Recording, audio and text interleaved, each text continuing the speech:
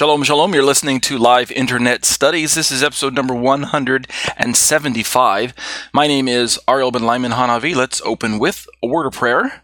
Avinu Malkeinu, our Father, our King, Lord, we ask that you will allow us to come once again and sit and learn of your words and of your truths, and to soak in your spirit and to activate our minds to the topic. Give us supernatural ability to retain that which we're learning. Give us a heart to do your will and the forgiveness for when we fail you and fall short. We'll be careful, Lord, to give you the praise and the glory, B'Shem Yeshua. Amen. Welcome to Live Internet Studies once again. My name is Ariel Ben Lyman Hanavi. This is a study on Matthew 9:14 through 17, Judaism v. Christianity. And we're going to finish up our look at Pastor John Piper tonight. So let's start right here where you can see on my screen where we left off. My own comments are these. Other than these few sermon examples, as far as I could find on his website, right, we're talking about Pastor Piper's comments on the Matthew 14 passage, the Matthew 9:14 through 17 passage. Other than the few examples that I listed last week, go back and listen to show number, either episode number, I believe it's 26 through 30 in the set of 5.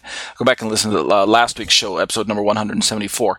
Other than those examples, Pastor Piper actually doesn't have a lot to say either in criticisms of or support of the Torah, making him perhaps, in my opinion, not the best example to present on this particular topic. So the wider topic for this commentary is Judaism versus Christianity, or Judaism v. Christianity. Is Judaism and Christianity, are Judaism and Christianity incompatible with one another?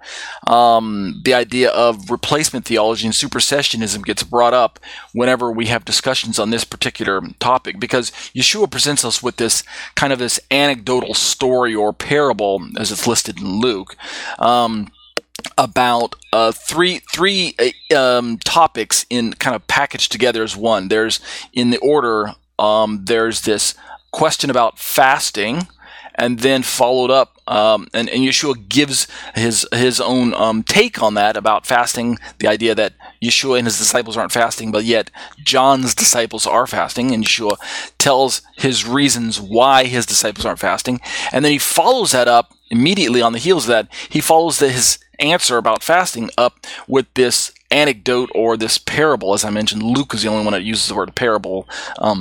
The other two Gospels, Matthew and Mark, don't actually call it a parable, but Luke does. He follows his example or his answer about the fasting up with this parable about wineskins.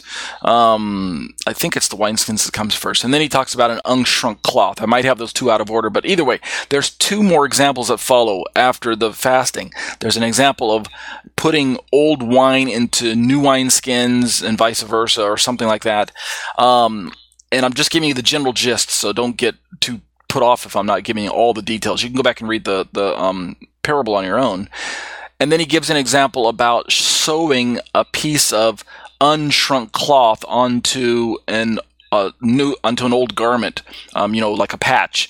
And in his examples, he explains why it's not the best thing to do, what you might be trying to do, putting the patch onto an old cloth, or, a new patch onto an old cloth, an unshrunk piece of cloth, a patch, because then when you wash it, the patch is going to shrink and it's going to tear away from the hole, make the garment worse. And, or the example about the wine is that, as wine ferments, it creates gases, and if you pour the new wine into old wineskins, well, then when it goes to expand, it's going to stretch those wineskins, and if they're already old, if they're not already expanded, those wineskins, well, then they're going to burst as they're trying to stretch some more, right? If they're old wineskins, they've already reached the limit of their stretching capacity, and you put more wine in there that's new, or that's expanding some more, it's going to burst. So what you do is, back in that day, you would put new wine into new wineskins, if I'm getting it right, and then that allows for the expansion process to stretch the skin and to allow the wine to ferment without bursting the skin in the process. And The three examples kind of all fit together in most explanations that I've heard. Pastor Piper's no exception. I'm sorry. He puts all three of them together. His final analysis, if I remember, is essentially that Yeshua is introducing a new kind of fasting, basically rejoicing, and it's because he interprets the bridegroom in the example as himself, and the bride, of course, is his followers, us included. Therefore, since we got this motif of a wedding, why would we fast when the bridegroom is here, right? It's not a time for sorrow or, being, somber. The bridegroom has arrived. The time is now for rejoicing. So Yeshua is introducing kind of a new kind of, and I'm putting the word fasting in air quotes here, new kind of fasting, according to John Piper. And that's because he's introducing the kingdom. He's bringing the kingdom pass. He's introducing the kingdom of God to the people and bringing that long-awaited promise to Israel to very fulfillment. And so that's a time of rejoicing, not time for fasting. And that part I actually agree with, in the sense that Yeshua is bringing the kingdom, and they hadn't realized that, and that's a time for rejoicing, not time for fasting. He went on to comment about the idea that in the grander scheme of things, when we talk about replacement theology, in the bigger picture, that it could be possible that Yeshua is also bringing a new way of worshiping God, a new approach to God that's different than Judaism. And that's where our study is asking the question, is Yeshua introducing a new way to approach God? Is Judaism out and Christianity going to replace Judaism as the new religion, the new way to approach God? And that's where this topic is getting a lot of mileage. In fact, as we're going to begin to look at our next example, gotquestions.org, we'll see that they do indeed interpret this parable in that very fashion about replacing something old with something new. So let's keep reading through my final comments here. Truthfully, these are my comments. At first, I was going to simply dismiss Pastor Piper's comments on the Matthew passage as perhaps an exception to the normal way of understanding that passage. And if you don't know what I'm talking about, you can Google search the topic. You can either use the verse reference, Matthew 9:14 through 17, or you can Google search the term parable of new wineskins, or parable of unshrunk cloth, or something like that, one of those terms. And once you get your search results in your Google or your whatever your browser, DuckDuckGo or Yahoo search or Bing search or wherever you're searching, then take note of all the times that Christian commentators are going to speak the way that it's going to sound like the rest of my examples that I have in my commentary. So, in fact, indeed, if you can have a conversation with your own local pastor, or even some Messianic rabbis are into this idea that Judaism had run its course by this time. So you'd be surprised how many times that it's going to be explained the way that it's going to sound in my own commentary as well. I go on to say, after all, speaking about Pastor Piper's comments, after all, before this current fast of mine, remember, I wrote my commentary right after I had completed my own personal fast some years ago.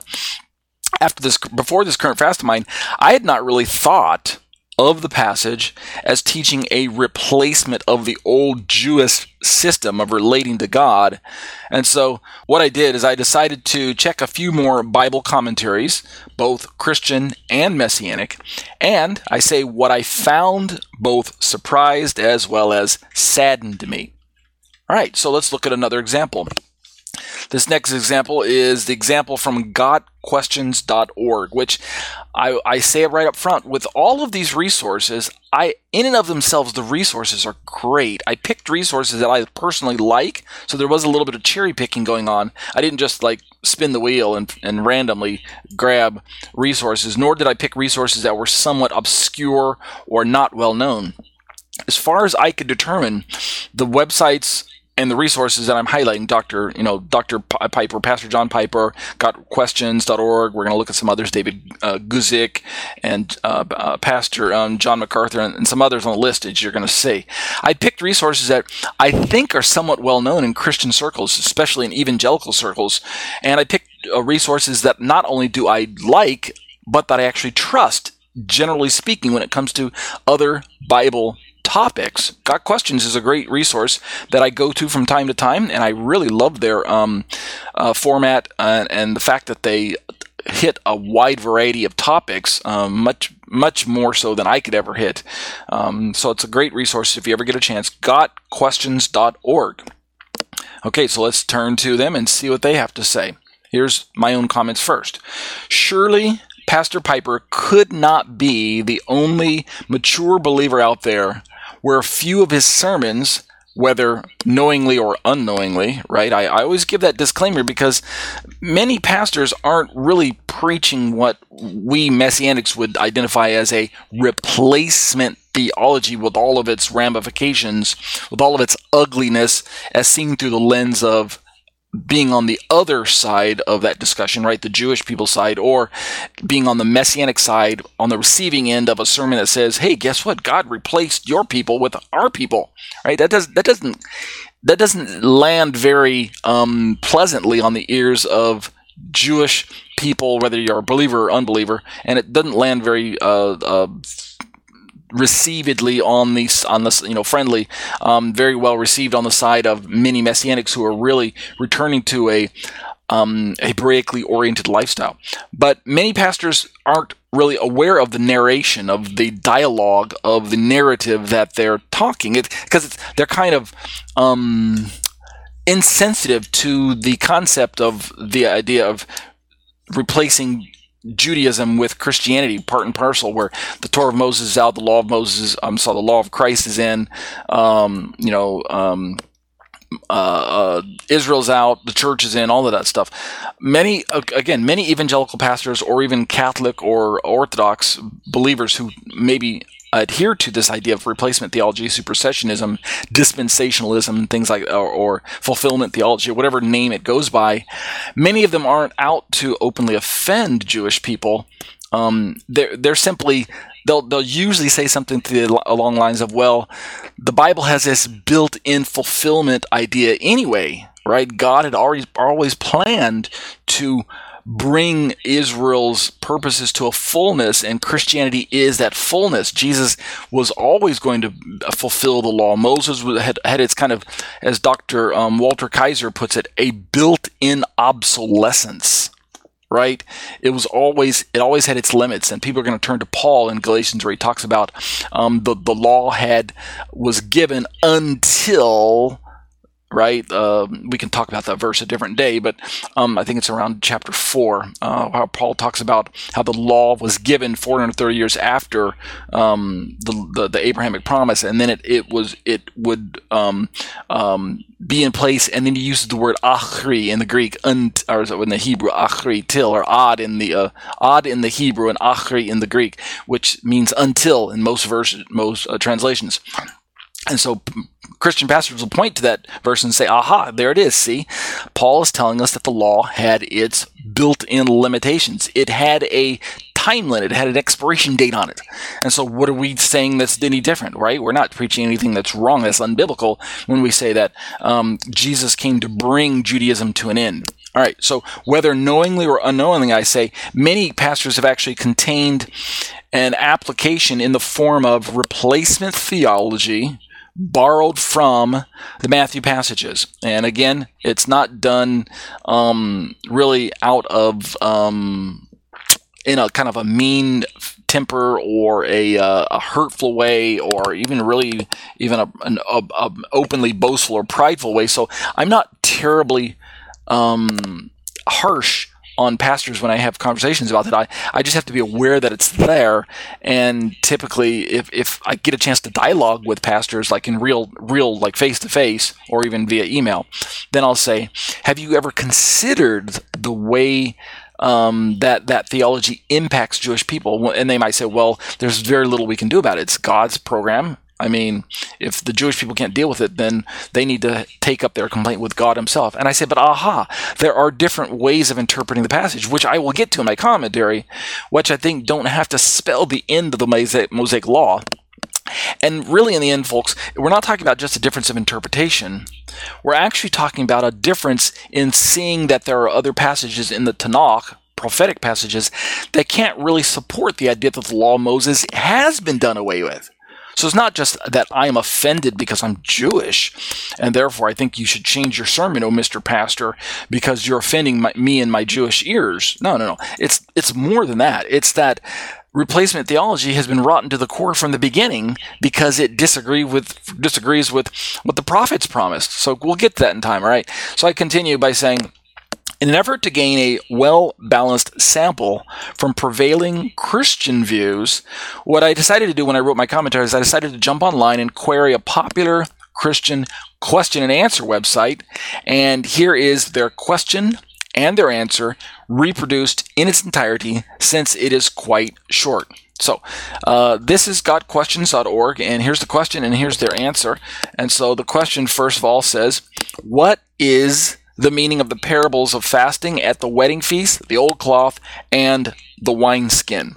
And I think what I will do first is, if they don't say it, then give me a moment. I'm going to go back and back up into my own commentary, and I'm going to quote the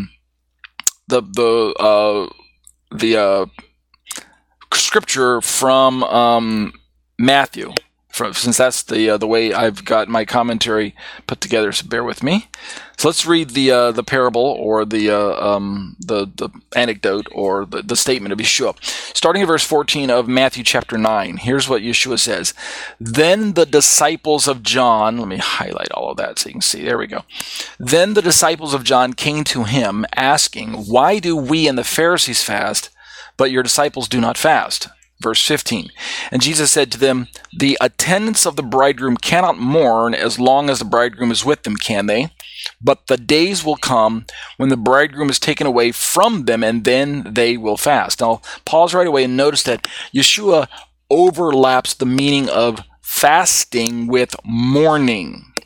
Right? The question is, why do we and the Pharisees fast? The verb is fast.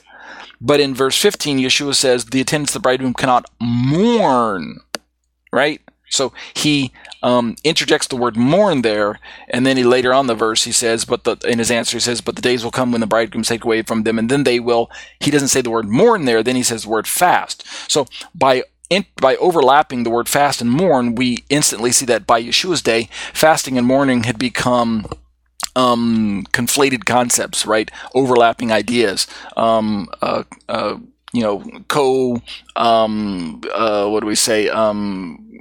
They were concepts that were mixed in with one another, even though the Torah didn't really say that mourning and fasting should be put together, right? When you fast doesn't mean you have to mourn, doesn't mean you're mourning, but by the first century, this had become the kind of the tradition. There's nothing really inherently wrong with that, but Yeshua uses this opportunity to begin to remind them that he himself, as the long-awaited Messiah of Israel's prophetic promises, he represents the coming of a time of joy into Israel's history, a time where promises are going to be fulfilled and sin is going to be dealt with.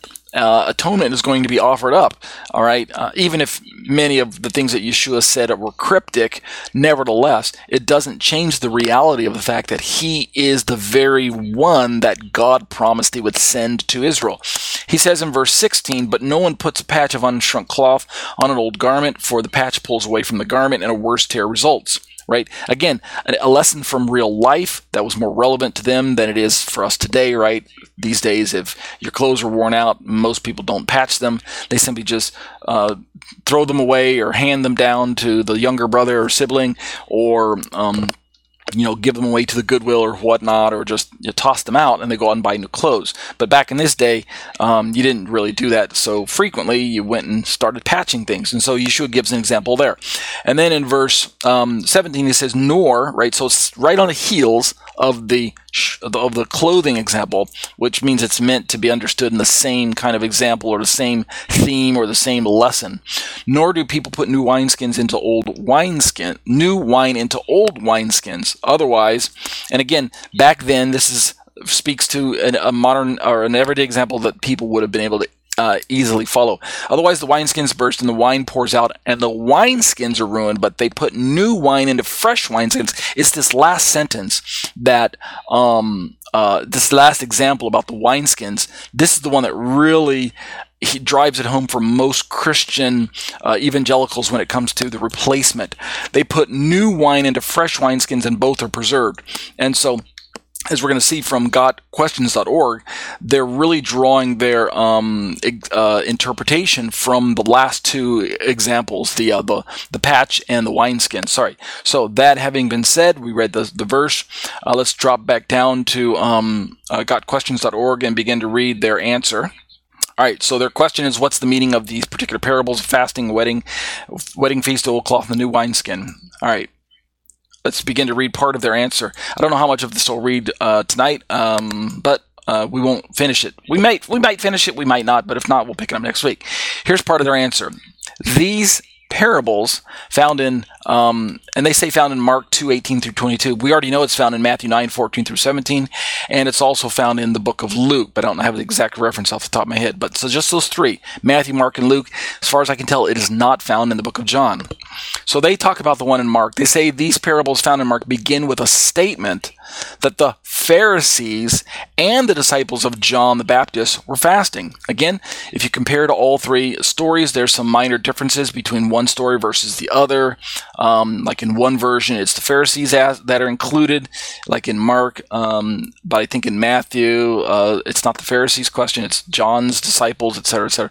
I'm not going to touch on those minor differences. I just want to catch the general gist of the sense of Yeshua's statements about the three anecdotal answers that he supplies. They go on to say, this is GotQuestions.org, the twice weekly fast was a tradition adopted by the legalistic Pharisees at the time, even though the Mosaic Law prescribed only one fast on the Day of Atonement. And you can reference Leviticus 16, 29 and 31 for that. Interesting that GotQuestions.org recognizes that fasting was not a commandment of the Torah. That's true, except for the Day of Atonement, which had already become a tradition to fast. So the GotQuestions didn't say this, but actually in Leviticus, we could say that God commanded Israel to fast on the Day of Atonement, but that's simply an interpretation of the word afflict your souls, the phrase that we translate into English, afflict your souls, on this particular day. It had become interpreted that this phrase, afflict your souls, meant fasting, but there are other ways to interpret the passage. It could mean some other kind of affliction. It doesn't have to mean affliction in terms of diet or food, restraining yourself or causing some form of discomfort to yourself on this particular day in accordance with God's commands. But that's beside the point. That's a minor point that I'm not going to get into at the moment.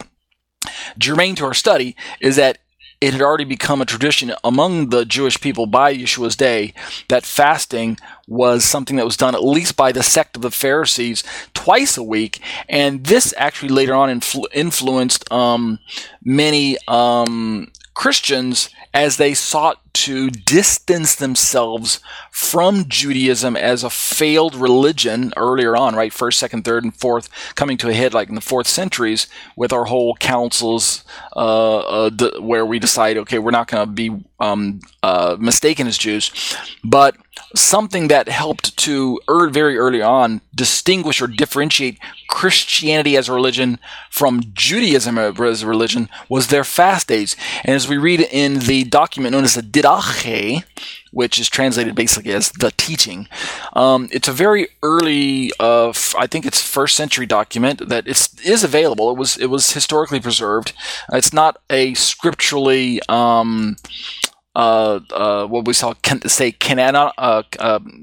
canonized form of document, right? So it's not something that would show up in any Bible, but you can do Google search for it. Didache, I believe it's spelling in the English. Didache, Didache.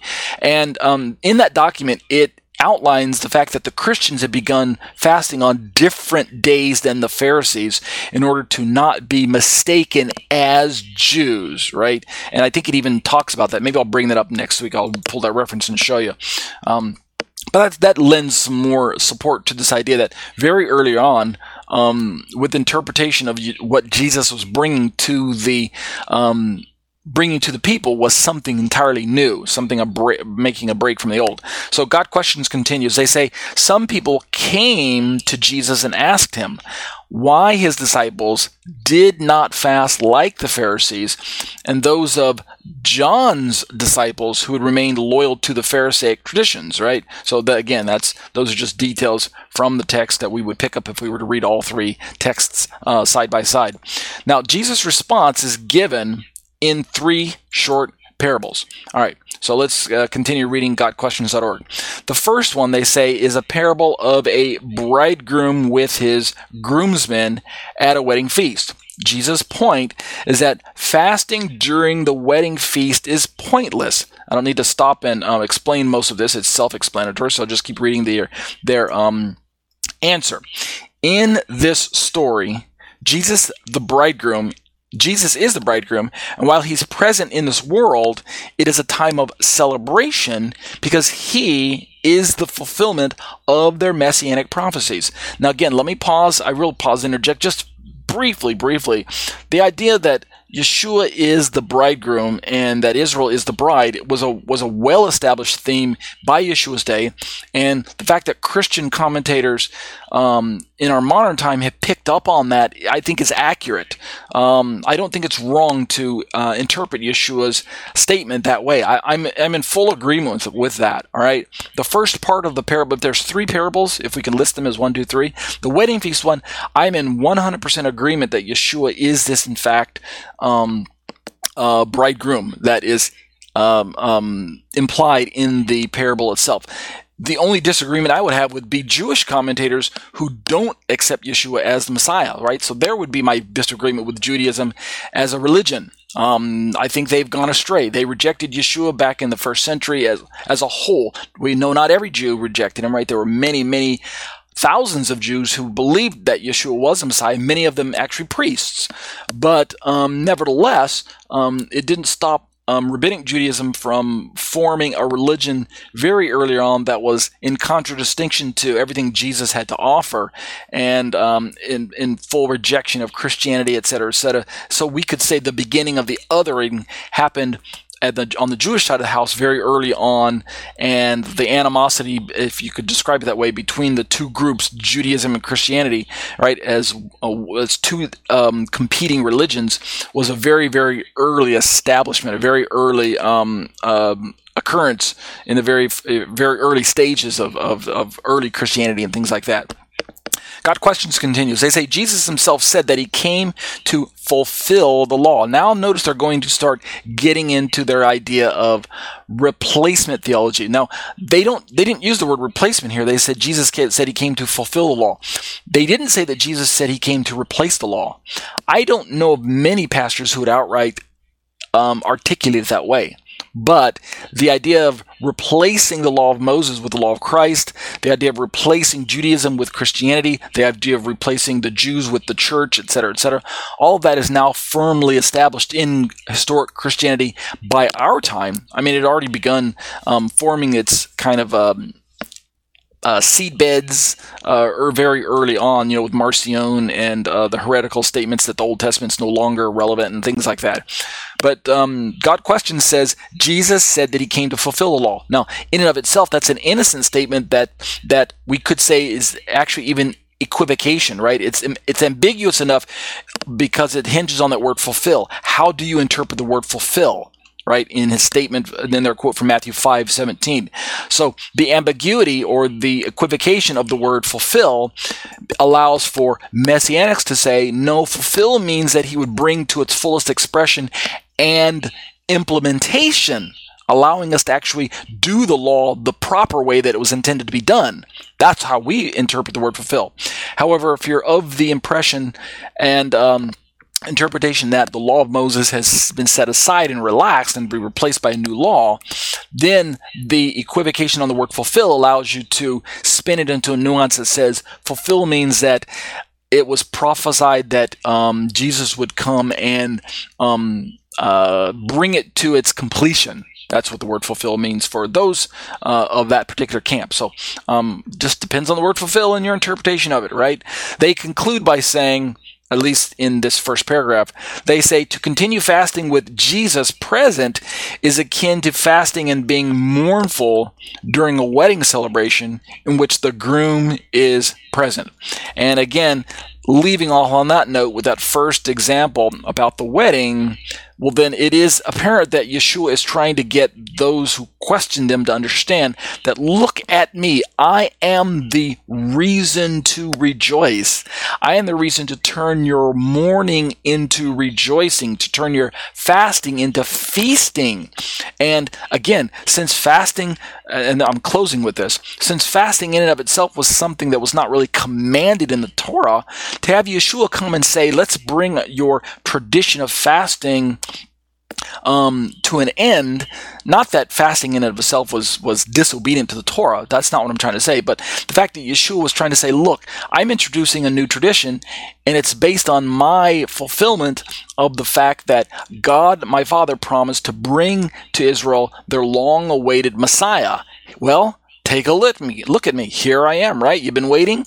Wait no longer. Here I am, right? Receive me. And therefore, let's stop fasting and mourning. Let's start feasting and rejoicing, right? Let's feast on the goodness of God's mercy and on the Father's faithfulness to his promises that he has brought the long-awaited Redeemer to Israel. Let's rejoice in that fact together, right? That's what Yeshua is trying to communicate. The kingdom of God is here. The kingdom is present. Let's rejoice. So we'll conclude our study tonight on that note. We'll pick this up next week with GotQuestions.org and finish looking at their own answer to this particular question. But that'll do it for examination of Matthew 9:14 through 17, Judaism v. Christianity. These are the live internet studies brought to you week after week by myself, Ariel Ben Lyman Hanavi. I'm a Torah teacher at Congregation The Harvest, Kehilat Tenuvah. You can find us online at graftedin.com, and we'd love to have you join us in person for our live Saturday services. And if not, at least head on out to our website and pick up our teachings on our YouTube channel and click on the YouTube video that you can see on your screen right now. I also have my own Torah teaching website at tetzetorah.com, tetzetorah.com, that I would be delighted for you to visit when you get a chance. Make sure you bookmark this website. Lots of resources for you to engage in, most of it written, but these days I'm turning a lot of my written commentaries into YouTube videos or into iTunes podcasts and things like that. I also have a YouTube channel that I make available for you. I update the channel daily. It's maybe even twice a day, 2 videos every day that I upload. So be sure to check me out on youtube.com/C/Tetze Torah Ministries, and be sure to engage in the resource by clicking on the subscribe button and clicking on the bell for notifications and the thumbs up and leaving comments and sharing the content with your friends and family members in your social media circles and things like that, okay? These are the live internet studies brought to you week after week. Let's give you some just brief logistical details. This is episode number 175 for March 26th, 2022. We meet each Saturday afternoon from 5 p.m. to approximately 6 p.m. Central Standard Time. So if you'd like to catch us live, make sure you set your clock against the CST time zone, and you'll be able to join us. Each hour-long show is broken up into 2 30-minute segments. We just finished the Matthew 9:14 through 17, are Judaism and Christianity incompatible with one another? That was part 7 that we looked at. We're ready to turn to segment 2, Exploring the Shema, discussions on the issues of Trinity. Paper 3, Who or What is the Holy Spirit, part 107 tonight. And if we have time, sometimes we don't, but if we have time, we'll look at the question, is it unlawful for Jews to keep company with Gentiles, per Acts 10:28. So hope you can stick around near the end of my live study for that video if we in fact air it. I try my best to air it, to get it uploaded, but sometimes I run out of time per the hour-long study and I don't get it aired, so I apologize. If not, you can always catch the video by clicking on the link that you see on my website right now, thetatesatorah.com. If you were to click that link, it would launch a separate tab or a separate window on your device, and it would just start playing the YouTube video in that separate window or tab, okay? Some important details. We meet via Skype every week, so if you can get access to Skype, whatever you do on your device, that's the proper way to do it. If you click that blue link that you see on my screen right now, it will actually launch Skype in your web browser if you're using a desktop or a laptop computer. And so that's the easiest way to join us week after week. So we hope you can join us one of these Saturday afternoons from 5 p.m. to approximately 6 p.m. Central Standard Time. And then one last detail. I'm always making a resource available, making an opportunity available for you to sow into my ministry and to help me out during this difficult time where I'm still struggling financially. And this is the place on my website to be able to do that, the little yellow donate button. But I want to just, again, emphasize that I'm so very, very, very thankful for those of you who have given to my ministry and continue to pour into my ministry and to help me stay afloat during this difficult time. Just many blessings and thank yous going out to you. I don't know how else I can thank you other than verbally telling you thank you, and to continue to make these resources available to the best of my ability, free of charge. So as I always say, be blessed as you seek to be a blessing to others. Let's turn to exploring the Shema discussions on the issues of Trinity, and let's conclude our section on the Eastern Orthodox Church, Latter-day Saints, the Filioque debate. We've been talking about that. I probably spent more time than I really should have, because most of evangelical Christians aren't really interested in that particular topic. Most of us don't even know what the Filioque debate is even about, right? Many evangelical Christians are not that interested in following the great schism between the Church of the West, aka the Catholics, and the Church of the East, aka the Greek Orthodox, or the Western, or the Eastern Church, Eastern Orthodox or Greek Orthodox, or something to that effect. Latin Church versus Greek Church, whatever terminology you wanted to use to describe it. In modern evangelical Protestant circles, that's just a topic that's not of importance to us. And so we're not really going to take a side when it comes to the Filioque debate. If we do take a side, because Protestantism is kind of an offshoot of Catholicism, if you read the explanation of the Catholic Church, the Western Church, on the procession of the Holy Spirit, that's the Filioque debate. Who sends the Holy Spirit? Is it the Father, or is it the Father and the Son? The Catholic answer is, of course, it's Father and Son in this mystery of the Trinity, where the Son is eternal with God the Father in a mysterious way, at the God level, and therefore it's entirely allowable to say that the Holy Spirit proceeds from the Son as well. The Eastern Church, of course, took umbrage with that, or took issue with that, because they say it kind of infringed on God the Father's identity as the Father alone, the arche, the source, the chief principle from which even the Trinity itself originates, or the idea of God is rooted in the Father alone. So we're drawing this part to a close. We looked at some definitions of the Holy Spirit and Trinity from Latter-day Saints. We used the social Trinitarianism model to look at that. I've been flashing these two triangles on the screen, where one triangle is inverted, right? It's kind of what we look at as upside down, where the flat part is on the top and the point is on the bottom, and that is the Catholic model, where Father and Son are on the top and the Holy Spirit's on the bottom at the point. And we compare that to the Orthodox triangle, which is the right side up. That doesn't mean it's the right way. It just means it's the orientation is the way we normally think of when we think of triangles, where the base is at the bottom, the point is the top, kind of the pyramid shape, and the point at the top is the Father, and the 2 points left and right on the base are Son and Holy Spirit. And that describes describes more or less the starting points of their theological Trinitarian aspect. In the end, as Protestants, I think most of us just look at those two triangles and go, what's the big deal? They both have Father, Son, Holy Spirit. They're both Trinitarian models, and therefore it's kind of just splitting hairs, or it's kind of just what do we say, playing with words when we're talking about the big differences between those two. But I don't want to minimize the theological differences that these two church groups have. But we did look at that, and so let me just read this concluding paragraph. We'll jump into the next section.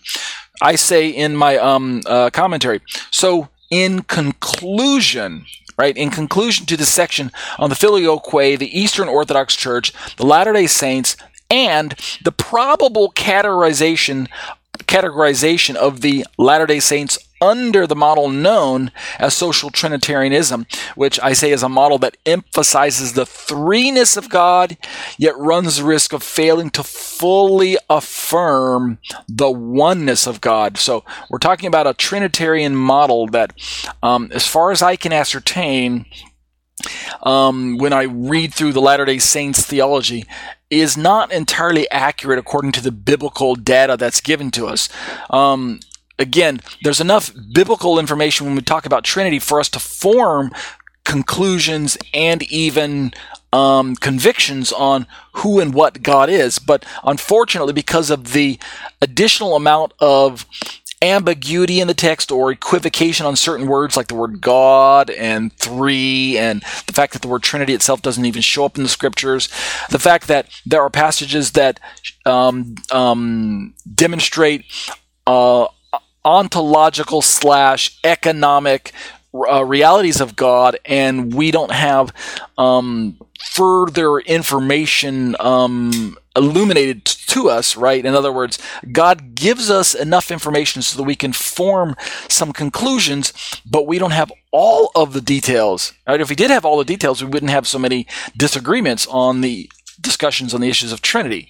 But there's kind of a built-in information limitation aspect to the text, so that it causes us to have to stop and think. I'm fond of reminding myself that Dr. Dale Tuggy, who himself is a professing Unitarian Christian, right? So he's not Trinitarian, but as far as I can tell, he's a genuine believer and he's Spirit-filled. So I really appreciate his teachings, even though I'm in disagreement over his view on Trinity.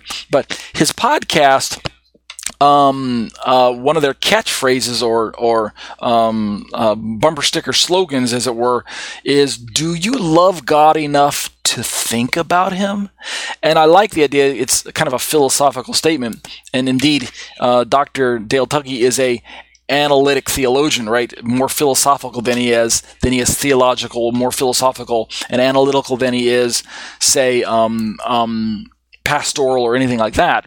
A little bit too theological and analytical for most people.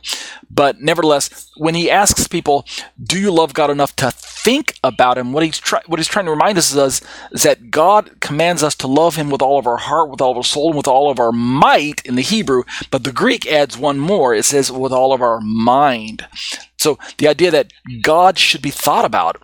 Let's engage in thinking about God, right, from the ontological perspective of who God is and what God is, as well as from the economic perspective of how He interacts with His creation, right? Both of those are important for us to think about. And when we say think, it means it's okay to engage in hashkafa in the Hebrew, or philosophy, from time to time. So don't be too harsh. Philosophy and theology are not enemies of one another. So what I say in my commentary is that what I sought to do is to wish to make Protestant evangelical Christians aware of the theological attraction that Latter-day Saints pneumatology, which is a study on the Holy Spirit, what their particular take on the Holy Spirit might present to unsuspecting Christians seeking acceptance and fellowship from a wider circle of Christian quote-unquote groups that they might encounter on an everyday basis. So when you're out and about and you meet other people who say that they are Christian, you meet people from any number of denominational backgrounds, And in that respect, Latter-day Saints, along with Jehovah's Witnesses, are simply another denomination of Christianity. But most of us in Protestant evangelical circles have been taught that there are some denominational forms of Christianity that tip the limit on what is known as orthodoxy and fall into the category of either heresy or cult. And last time I checked, Jehovah's Witnesses and Mormonism, Latter-day Saints, fall into that category of cult and non-Christian, or we could say quasi-Christian, or something to that effect. Now, of course, I know those terms are pejorative, and the Jehovah's Witnesses and the Latter-day Saints wouldn't take too well to being called cults. They are aware of the fact that they wear that label and that stigma, but they're seeking to erase that. And so I think part of their effort is seen in the fact that when we look at their theology, they're trying to make their theology as palatable and as acceptable as online with mainstream Christian Orthodox theology, so as to say, look, we're no different than what you guys say, and look, here's what we believe. It's biblically based. It's scripturally rooted, and so why are you rejecting us? Let's fellowship together. In fact, why don't you come and join our church, and down that path you go. And so I'm here to tell you, be careful, be aware, be forewarned. Their theology is not the same as mainstream Protestant evangelical or even Catholic or Orthodox theology, right? Their views of Trinity are grossly skewed, biblically inaccurate, scripturally unsound, and I reject their view of Trinity. They have a model that I reject, that I think is unbiblical, and so you wouldn't know it unless you read through their information, or you just took the word of your own pastor who told you, hey, steer clear of those guys. They come knocking on your door, just politely turn them away.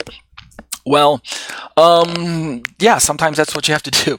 So my goal was not to kind of look down on them too harshly, but just to recognize that, hey, the theology that they are presenting, as well-meaning as it may come across, and as innocent as it may look, and as close to biblically accurate as it may come across, it's not, right? I go on to say in my final paragraph here, the following scenario is not impossible to imagine, so follow along with me, all right?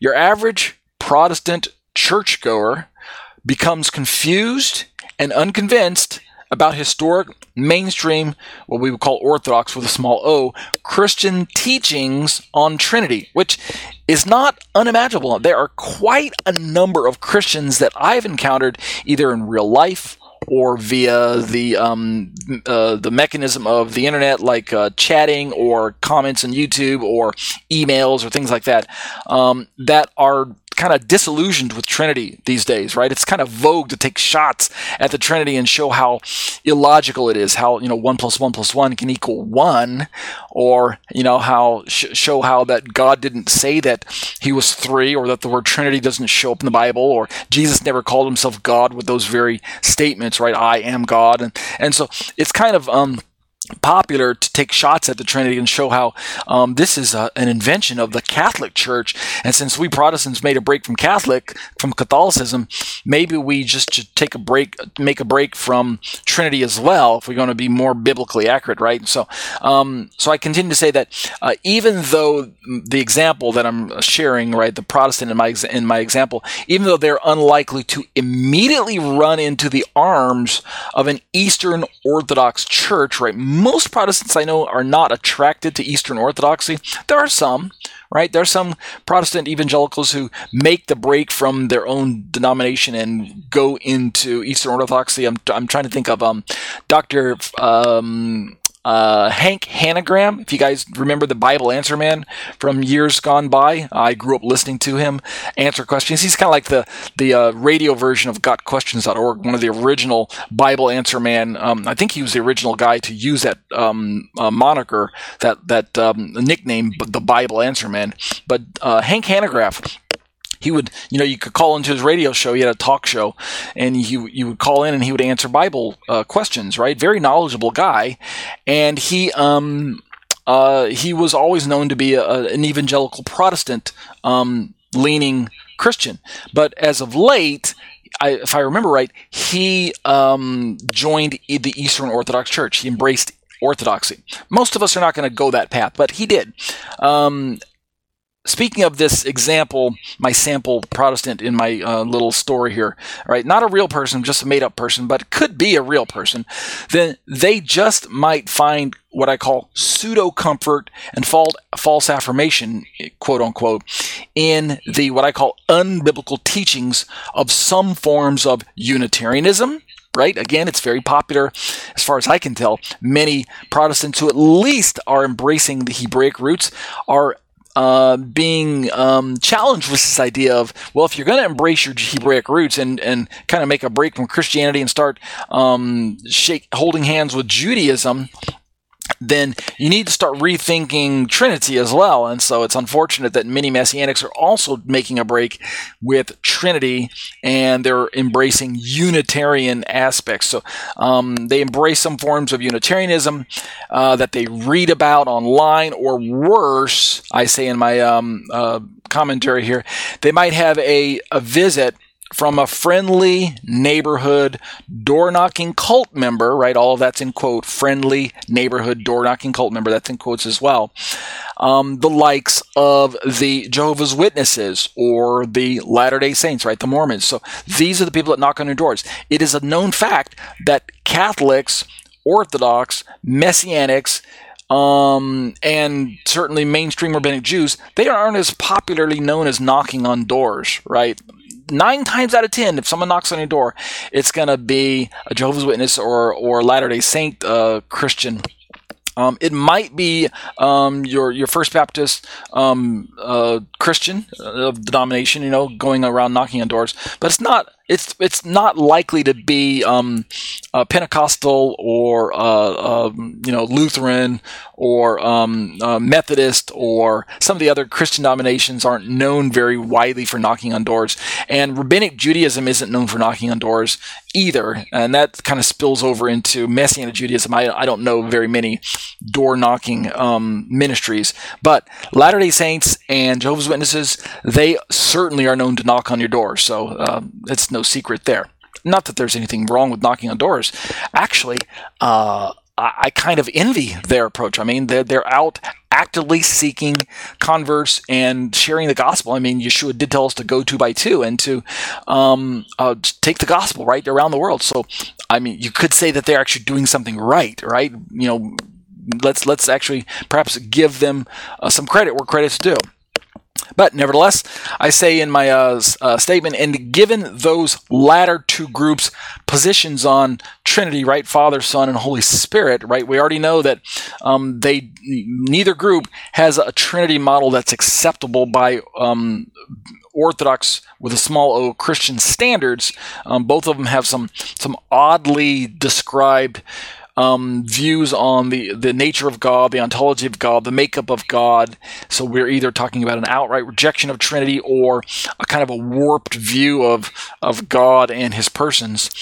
So given that reality, then my unsuspecting Protestant Christian example here, he just might find himself or themselves in a worse off place than they began with when they left their mainstream Protestant evangelical Trinity believing church. Oy vey, right? So that's one of the reasons why I had this discussion, is to kind of make us aware of these particular realities.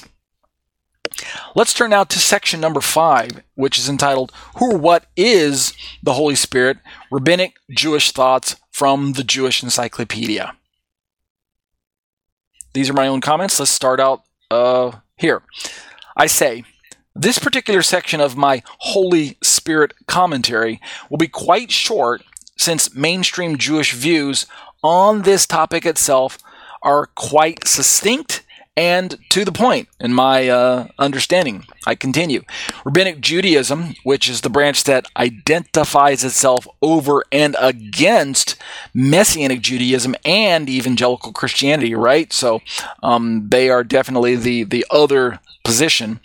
They take what I like to identify as a, quote, foundational, end quote, aspect on this question of who or what is the Holy Spirit. Now, I say a foundational in both a positive and a negative way.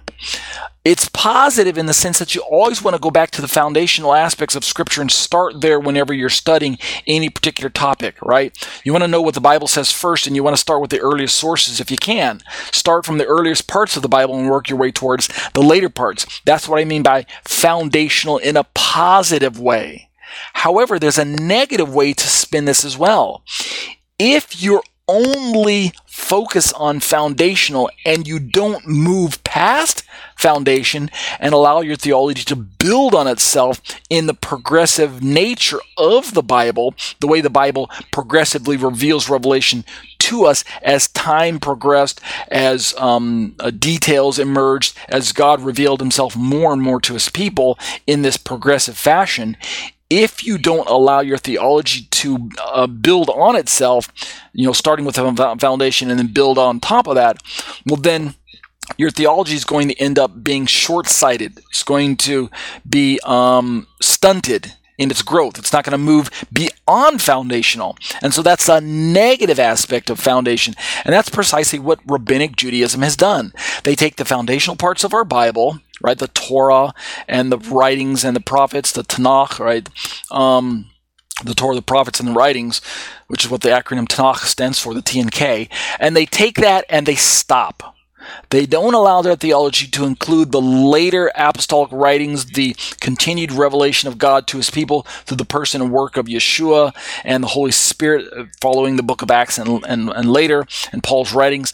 They reject all of that later revelation, and they only retain the foundational, quote-unquote, parts of the Bible. Now, of course, in reality, we know they build on top of that with their extra-biblical, rabbinical traditions, Talmudic, Midrashic, esoteric, and all that other nonsense gets built on top of the foundations to the point that you don't even know what the foundation looks like anymore. It's all muddied and clouded by their own man's opinions and all that other stuff. And if you've ever read any rabbinic writings, you know it's very unfortunate that you can hardly even get to the real truth of what the Bible says anymore, because there's so much rabbi said in the name of rabbi, who said in the name of rabbi, who quoted in the name of rabbi, right? And you're thinking, well, what really did the Bible say?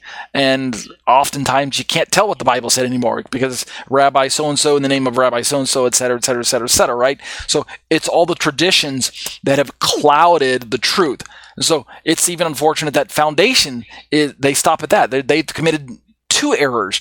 Not only do they not allow foundation to be built upon with later revelation, but Rabbinic Judaism also piles on, heaps on copious amounts of tradition on tradition on tradition, on fences on fences on fences, on tradition on tradition, on fences, on interpretation, on, you guys get the idea. All right, so that's the approach that they take when it comes to Holy Spirit. So I actually say in my commentary, I say foundational because much of their articulated interpretations that we're going to be reading about are rooted in the very scriptures that Orthodox, with a small o, Trinitarian Christians hold to be infallible as well, right? We're both using the same initial foundational resources when it comes to Bible. Let's see how far. Let's just read this first paragraph and then we'll call it quits tonight. What is more, I say in this new section, since our understanding of Trinitarian doctrine, we're talking about Orthodox Christians now, since our doctrine comes firstly from the Tanakh, as it gave rise to the apostolic scriptures, right? We take the foundation and we allow God's theology and God's further revelation to be built upon that, and that is the way we should be doing it, right? That's the accurate and safe way to build your biblical theology. Then I say it only makes logical sense that historic Jewish thought should, at times, I say, closely resemble some, not all, but some of the main points of Christian thought in regard to matters of ontology, which, what did we say ontology was again? It's this branch of metaphysics that deals with the nature of things, describing the makeup or the origin or the composition or how things are put together, to use air quotes. So when we're talking about God, we're asking the question of how is it that one nature can become two natures, right? How is it that the hypostatic union is possible?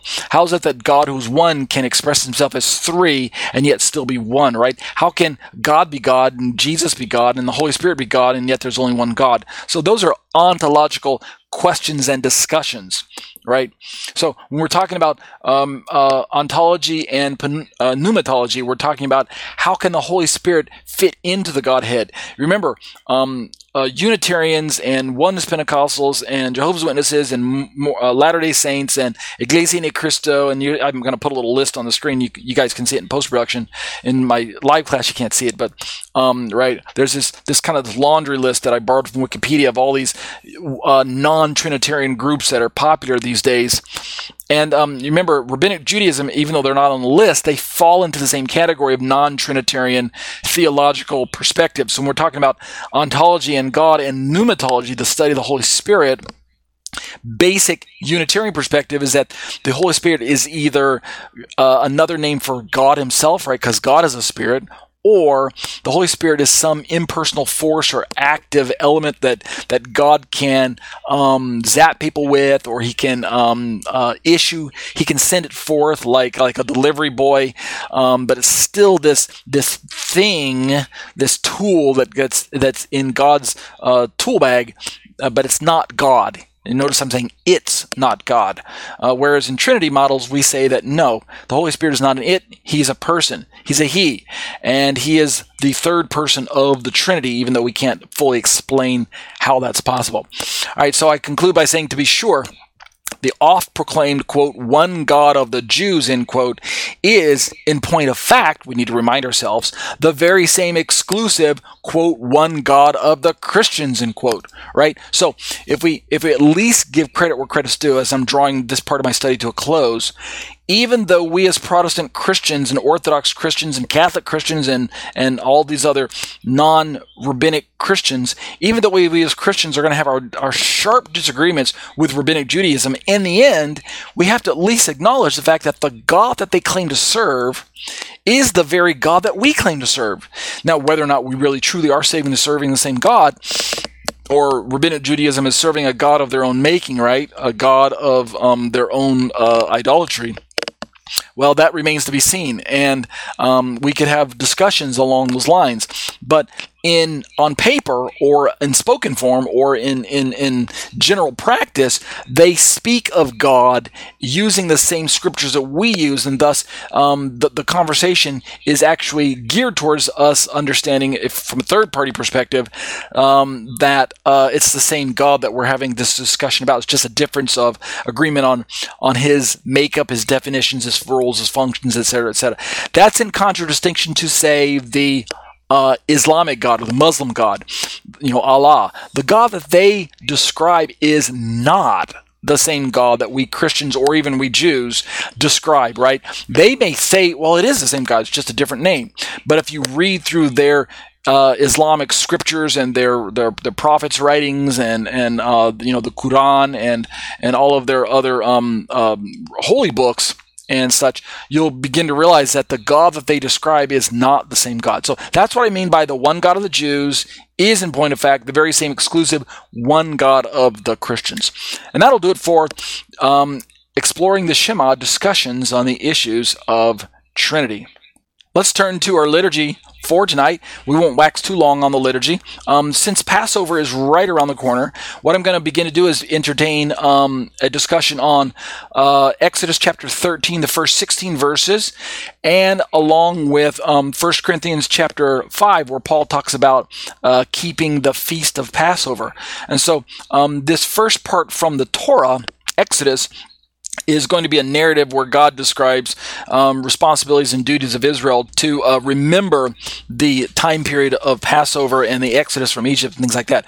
We'll start by reading the first 10 verses in English. Eventually we'll get to all 16 verses, but tonight for our liturgy we're only going to read the English first 10 verses, and then I'll read the English of the Corinthians passage, and I'll give some very, very light commentary on both of those. And then next week we'll start looking at the Hebrew. All right, so starting in verse 1 from the English Standard Version, verse 1 says, "The Lord said to Moses," verse 2, "Consecrate to me all the firstborn, whatever is the first to open the womb among the people of Israel, both of man and of beast, is mine." Verse 3, then Moses said to the people, remember this day in which you came out from Egypt, out of the house of slavery, for by a strong hand the Lord brought you out from this place. No leavened bread shall be eaten. Verse 4, today in the month of Abib you are going out. Verse 5, and when the Lord brings you into the land of the Canaanites, the Hittites, the Amorites, the Hivites, and the Jebusites, which he swore to your fathers to give you, a land flowing with milk and honey, you shall keep this service in this month. Of course, he's talking about Passover, right? Verse 6, 7 days you shall eat unleavened bread, and on the seventh day there shall be a feast to the Lord. Remember, Passover and unleavened bread are back to back. They're joined to one another. They're coterminous festivals. So to speak of keeping the Passover by describing it about eating unleavened bread is basically the same thing. It's a week-long celebration. Verse 17, as we see here, unleavened bread shall be eaten for 7 days. No leavened bread shall be seen with you, and no leaven shall be seen with you in all your territory.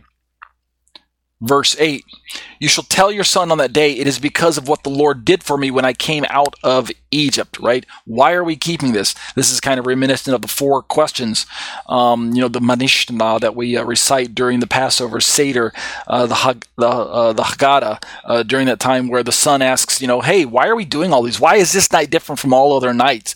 And why do we celebrate this? This is kind of within that same spirit of make sure you tell your sons on that day, this is why we're doing the things that we're doing. Verse 9, Moshe says, and it shall be to you, or God speaking through Moshe, it shall be to you as a sign on your hand and as a memorial between your eyes, that the law of the Lord may be in your mouth. For with a strong hand the Lord has brought you out of Egypt. And then the concluding verse in verse 10, you shall therefore keep this statute at its appointed time from year to year.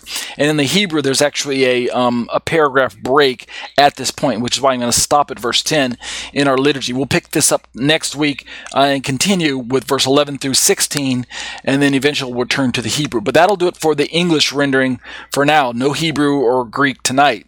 The liturgy will be really light. Let's turn to the book of 1 Corinthians chapter 5 and look at what Paul has to say about this particular feast. It's popularly taught in Christian circles that Passover is no longer relevant.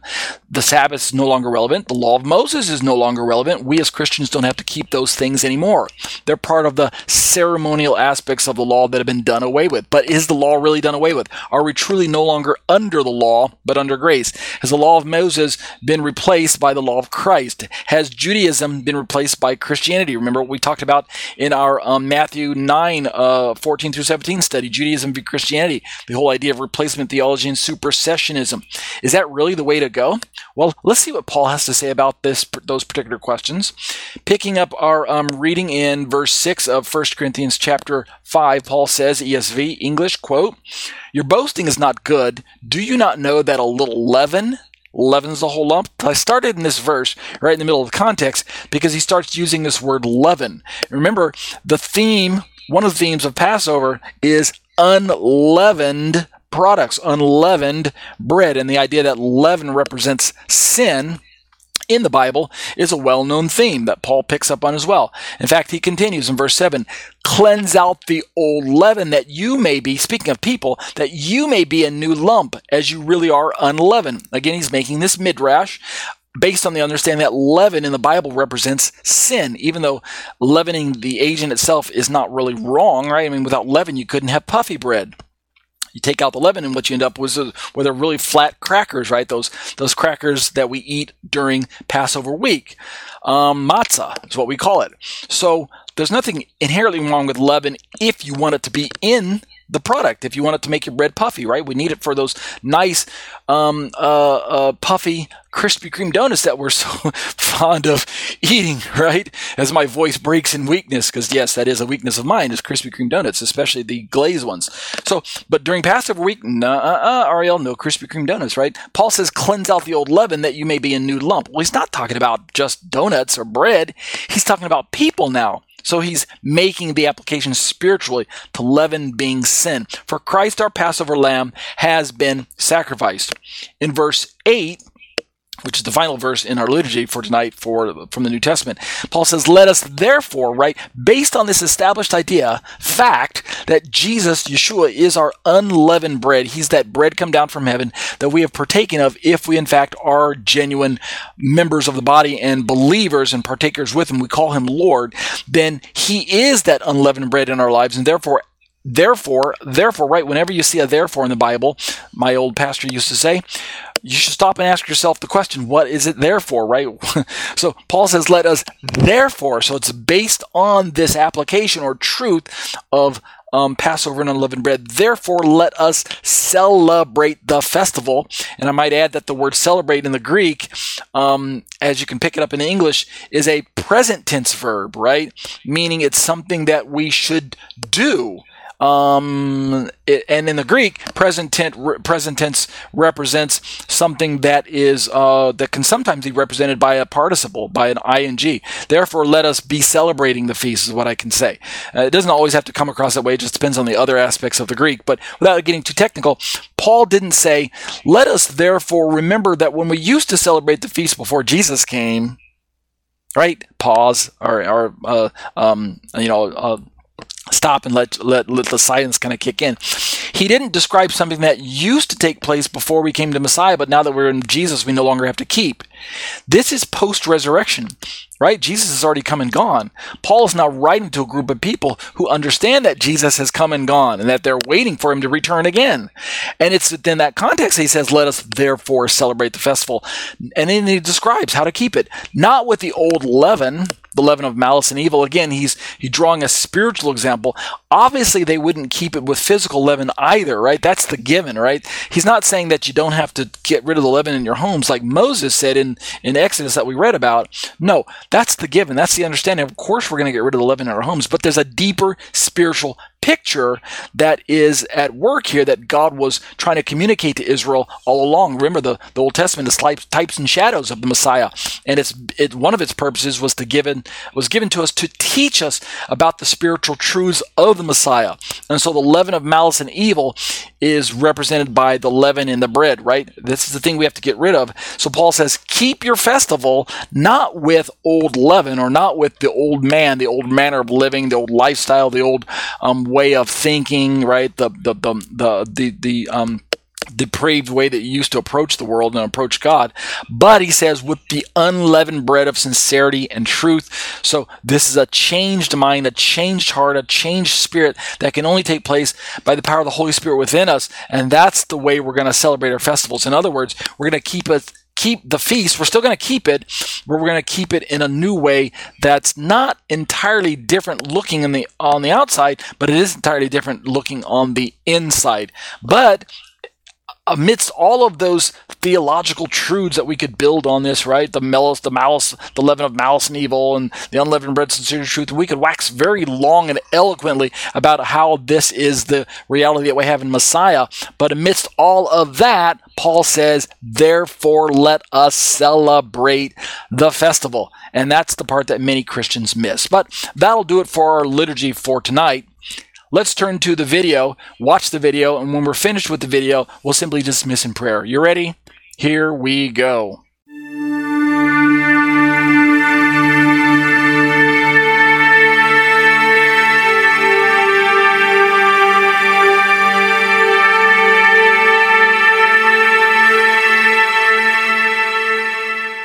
Short questions, short answers by Torah teacher Ariel and eBible. Copyright Dates Torah Ministries 2015. All rights reserved. Here's our question, and it's a long one. Why did Peter in Acts 10:28 say that it is an unlawful thing for a man that is a Jew to keep company or come unto one of another nation? All right, here's our answer. If the rabbinic literature that survived the destruction of the Second Temple is any indication of the pattern of religious life in first century Israel, then the Judaisms of Peter's day held to the common belief that Jewish Israel held an exclusive place among the righteous peoples of the earth. The poison of ethnocentric Jewish exclusivism that permeated the first century Jewish society erected a wall of separation between your average Jew and your average Gentile. Read Ephesians 2:14 with this in mind. Because of this social view, many religious Jews sought to keep a measured distance away from most Gentiles, believing the average Gentile to be intrinsically unclean, that is, capable of transmitting ritual impurity to Jews and or leading Jews away into idolatry. A careful reading of the Greek of Acts 10 and Peter's conversation with God will show that this simple fisherman was also blinded by the prevailing Jewish traditions and bylaws that sought to avoid Gentiles at all costs. It would take the Spirit of God to open Peter's eyes to the truth that in Yeshua, Jesus, Gentiles too can be cleansed by the power of the Messiah's blood. Read Acts 10, 34, 35, as well as 43. At face value, the verse indeed seems to have Peter affirming a fact that is well known, even among the Gentiles, that it is unlawful for Jews to associate with or visit anyone of another nation, i.e. the Gentiles. But if this is true, by whose authority could Peter make such a statement? God? The Jews? Does the Bible forbid Jews from associating with Gentiles? Let's dig a bit deeper to find out. In Acts 10:28, the Greek word for unlawful is athematos, and it's found only in two places in the Apostolic Scriptures, that is at Acts 10:28 and 1 Peter 4:3. It is a composite of two Greek words, the Greek word tithemi, meaning to set, to put in place, or to set forth, to establish, and then we've got the article, the or a, rendering the word tithemi into its negative value. Thus, we can look this up in Thayer's and Smith's Bible Dictionary. This means that athematos does convey the general notion of unlawful, but context must determine whose law is lending the authority. The adjective athematos refers to that which, although not written down, is simply socially unacceptable, viz. Taboo, but certainly not forbidden by Mosaic law. Most translations use unlawful or something similar, implying God's law, but this implication would be incorrect. In my understanding of this passage, David Stern's Complete Jewish Bible is a better translation of this verse. It reads, quote, "He said to them, 'You are well aware that for a man who is a Jew to have close association with someone who belongs to another people or come and visit him is something that just isn't done. But God has shown me not to call any person common or unclean,' end quote." I don't think unlawful is the best translation, because God's law does not forbid Jew to Gentile association. It is always best to go back to the original context and social setting of a passage to further investigate the strengths and weaknesses of any given translation. So, what are our conclusions? The Torah, the law of Moses, never prohibits Jews from associating with or visiting anyone of another nation. This statement of Peter's reflects the ethnocentric Jewish exclusivism baggage that the Torah communities of his day had engineered, baggage not uncommon among people groups who are marginalized. In other words, Peter was just regurgitating the standard mantra of his day. This did not excuse his error, which is why God went through all the trouble to send him the vision in the first place. In the end, the message of the Acts 10 vision is crystal clear. Gentiles in Yeshua are not intrinsically unclean, like the first century Judaisms were professing. They, like all men, have been created in God's image, and as such, can be viewed as defiled by the stain of sin, in need of cleansing. Peter needed to understand that non-Jews were not intrinsically unclean simply because they were Gentiles. Check out my podcasts, which are available on iTunes. You can search for me in the store under the search term Ariel Hanavi. But if you prefer to watch your theology, check out my YouTube channel, subscribe to my YouTube channel, and click the bell for notifications. New content is added weekly or even daily.